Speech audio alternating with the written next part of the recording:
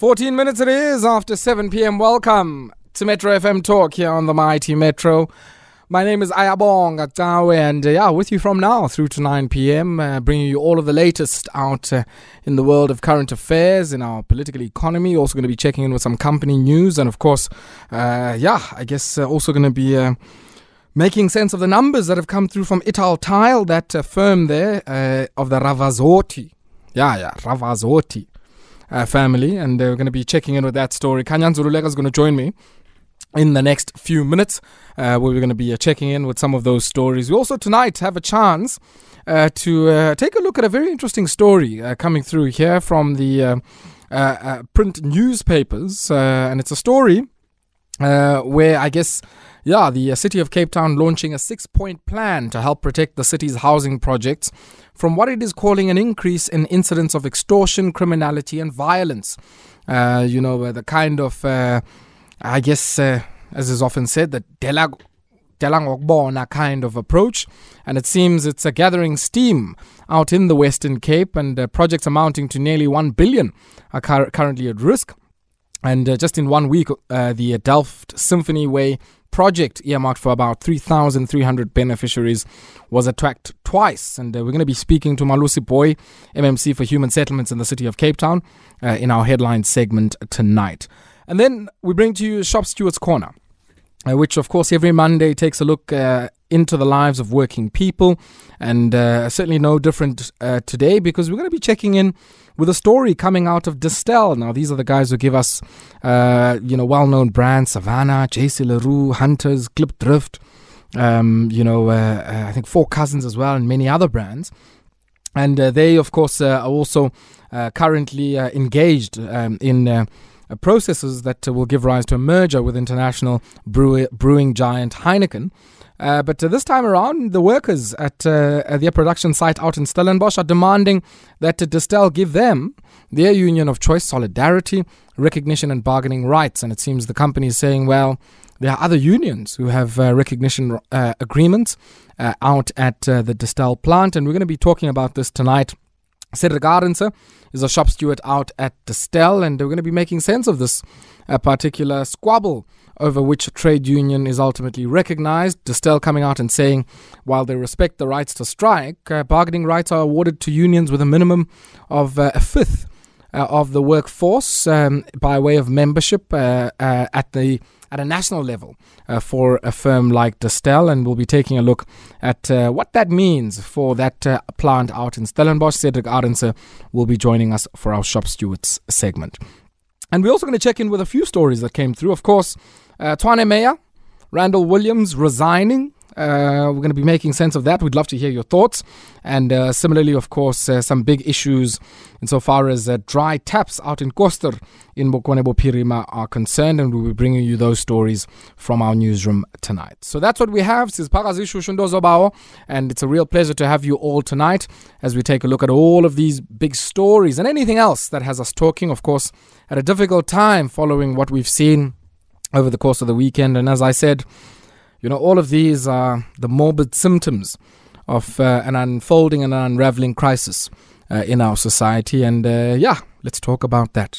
Masithabathela thuba nangaleni njikalanga ndozobawo sinamkele kweli qonga apho siniphakela zonke sisematheni kweli lizwekazi liyi-Afrika, sinethulele kweli thunga kuba siyasazi sisu somhambi asingakanani ngumhlonzo ngasemva. Sithi rhabulani ke ningafinci ntozobawo kule bhekile seyilephuza amagwebu orhwebo noqoqosho, kuba watsho noThambo wathi indlela yokunqoba ucalucalulo eMzantsi Afrika kukufaka ulwamvila kwi-economy yawo. Senza loo nto ke thina singabantwana bomgquba, singabantwana benzaka, singamathola nyongande kudlelana, singabantwana bakhula ngenembe kaGasityeketyha, sazalwa sinamazinyo, singamaceba omnga kwaye singamaceba omthiyo rharha umnquma. Sisisizukulwana sikamqhayi oleli ngapha eNtabozuko, sisisizukulwana sembongikazi uNontsizi Mgqwetho. Kwaye ke le mida isahlukanisayo yakutshanja apha eAfrika, kuba kaloku singama-Afrika asembo thina, kwaye wathi umangutyana singayisusa nanini na xa siyibanga le economy. 23 minutes after 7 p.m. is the time. You tuned into Metro FM Talk here on the Mighty Metro. It's our wrap of the top business stories, and I'm joined on the line to take a look at the latest out in company news, and of course also going to be touching in with the story of Adidas and the latest coming out of there. Of course, they put out some guidance to the market towards the end of last week. Khanya Nduzululeka, co-founder out at Setana Capital, is my guest. Khanya, good evening to you and welcome. Evening, Aya. Yeah, I hope you're well. No, I'm doing very well, and you? I'm fine, thank you. Thank you so much for taking time out to speak to us. Let's maybe start out with alternative exchange here. ZAR-X, it seems, I guess has gone to the end of its runway with the regulator, the Financial Sector Conduct Authority. What's happening here?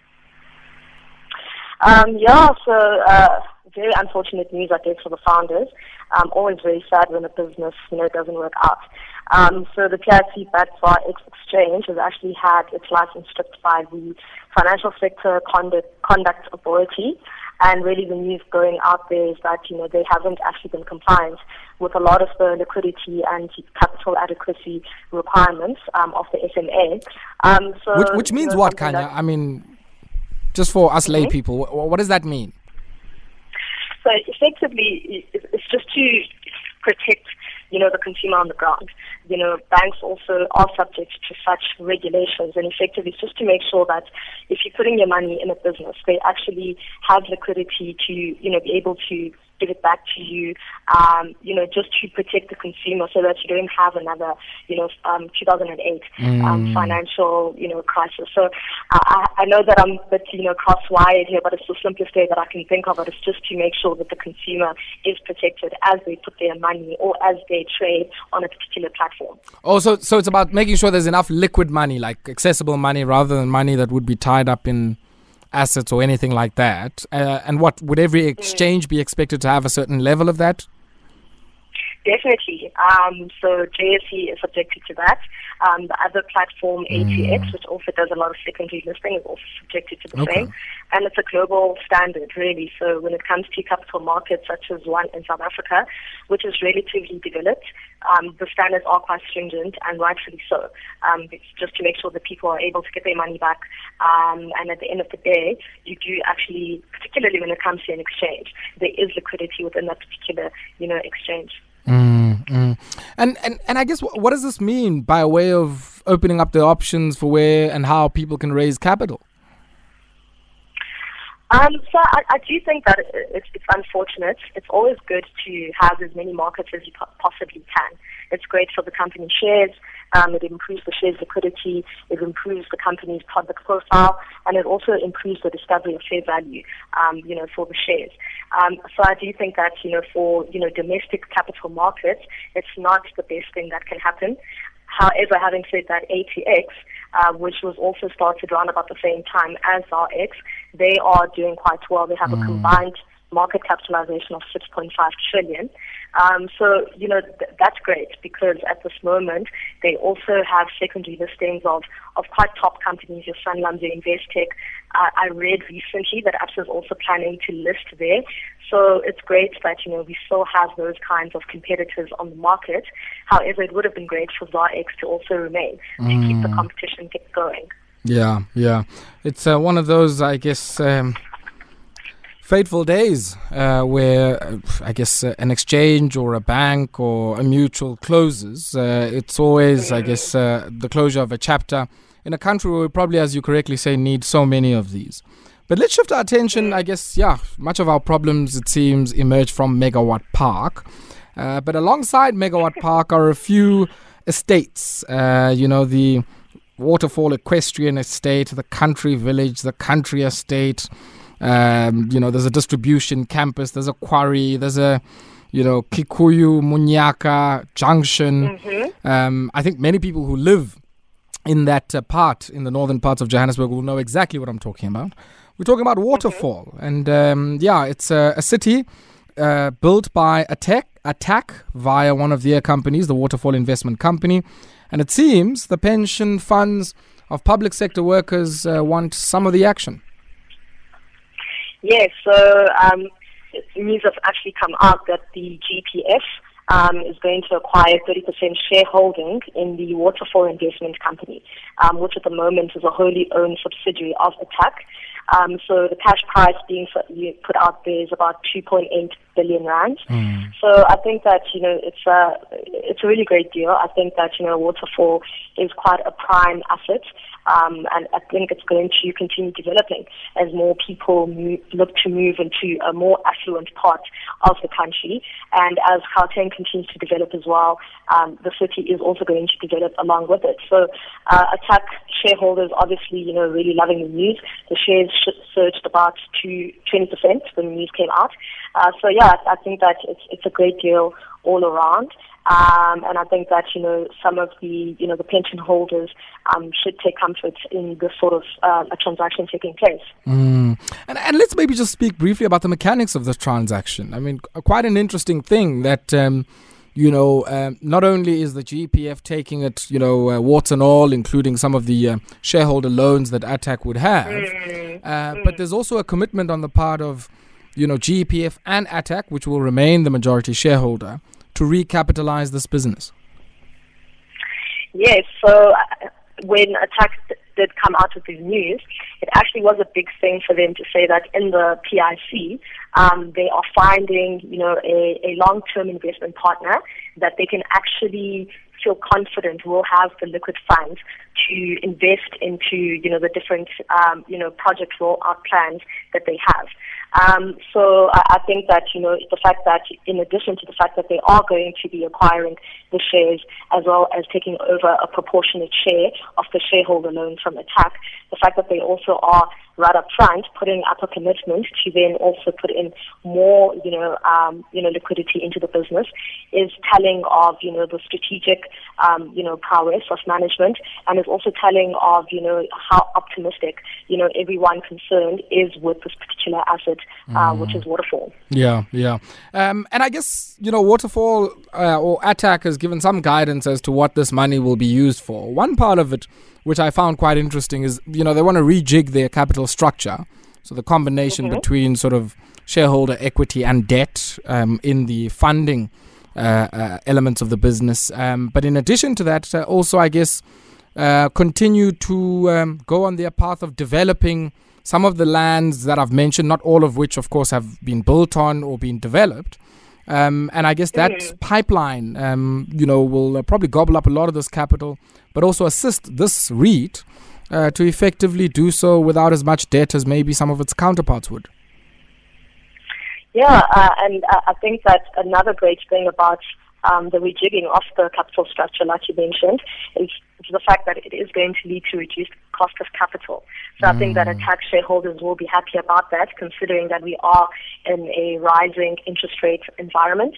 And some of the things that they mentioned there that I thought were quite interesting is developments around logistics. I think that, in South Africa, logistics is actually going to be a sector or an opportunity that is really going to be profitable for those that can be able to take, advantage of such opportunity. So, I think that, Attack, they've already canvassed it quite broadly, that they're quite happy with this transaction. It's going to help them with their capital structure, and it's also going to help them to reduce their cost of capital. Yeah, very interesting one here. And I guess for GEPF, just as we wrap up, what's in it for them? I think that it's an opportunity, like I said, to really be exposed to a prime asset, exposed to financial flows that are quite stable. So I think that it's an actually great investment. Obviously, you have to get closer, do a bit of due diligence. But from my perspective and from where I'm standing, it is actually something that I do believe will reap benefits for GEPF. The funny thing is that we just spoke about ZARX. ZARX was actually an investment of PIC as well. So we have both good and bad news coming out for the PIC today. And I think that definitely this type of investment will hardly not materialize in a positive manner. Stand to be corrected, but that's my stance at the moment. Yeah. Look, I think if you're an investor that large, you're not always going to pick the right ones. Sure. You just hope that the ones that do go well give you a big enough bang of money in order for you to be able to cover some of those losses. But just out of interest, I mean, before we leave that story, the logistics and sort of warehousing that you mentioned there, of course, Attack has built via a joint venture with Sanlam Life Insurance. And their investment company there for Waterfall. And also, I guess, well located there because it is in a cross-section of many arterial nodes in that part, which all, I guess, feed into the N1, which is the main node, I guess, that goes into the region. So, very interesting play there, I guess, and only time will tell whether it's the residential ones or the distribution and logistic ones that make the most money per rand invested in capital. But let's shift to Italtile. I was saying to Andile earlier on, I mean, I certainly, and I join many South Africans, in probably having known a lot of the brands, but never having known the story behind the founders of Italtile. And I've sort of followed, I guess, their trajectory in the markets for a while now. They had a very favorable COVID period as everybody was renovating their homes. I think they put up bumper numbers, top line up, profits up as well, and margins were good. And now it seems things aren't looking too good, but still, I mean, if you're coming in with a trading profit margin at around 22%, things might not be good in comparison to last year, but certainly much, much better than most in the market. Definitely. So they came out with those results, which aren't that great, but I do think it's the top line turnover is showing some form of resilience, up 3%. And if you consider the fact that we are in an environment where the consumer is under a lot of pressure. If it's not interest rates, it's load shedding. If it's not load shedding, it's just general food inflation. So we definitely can expect that, renovating your house, no matter how therapeutic it can be to some, is not going to be top of the list for a lot of South African consumers. However, regardless of that, I do think that, turnover has really shown a lot of resilience, but that trading profit is down 8% to about 1.4 billion rands. The interim gross cash dividend declared also down to 32 cents from 34 cents in the previous year.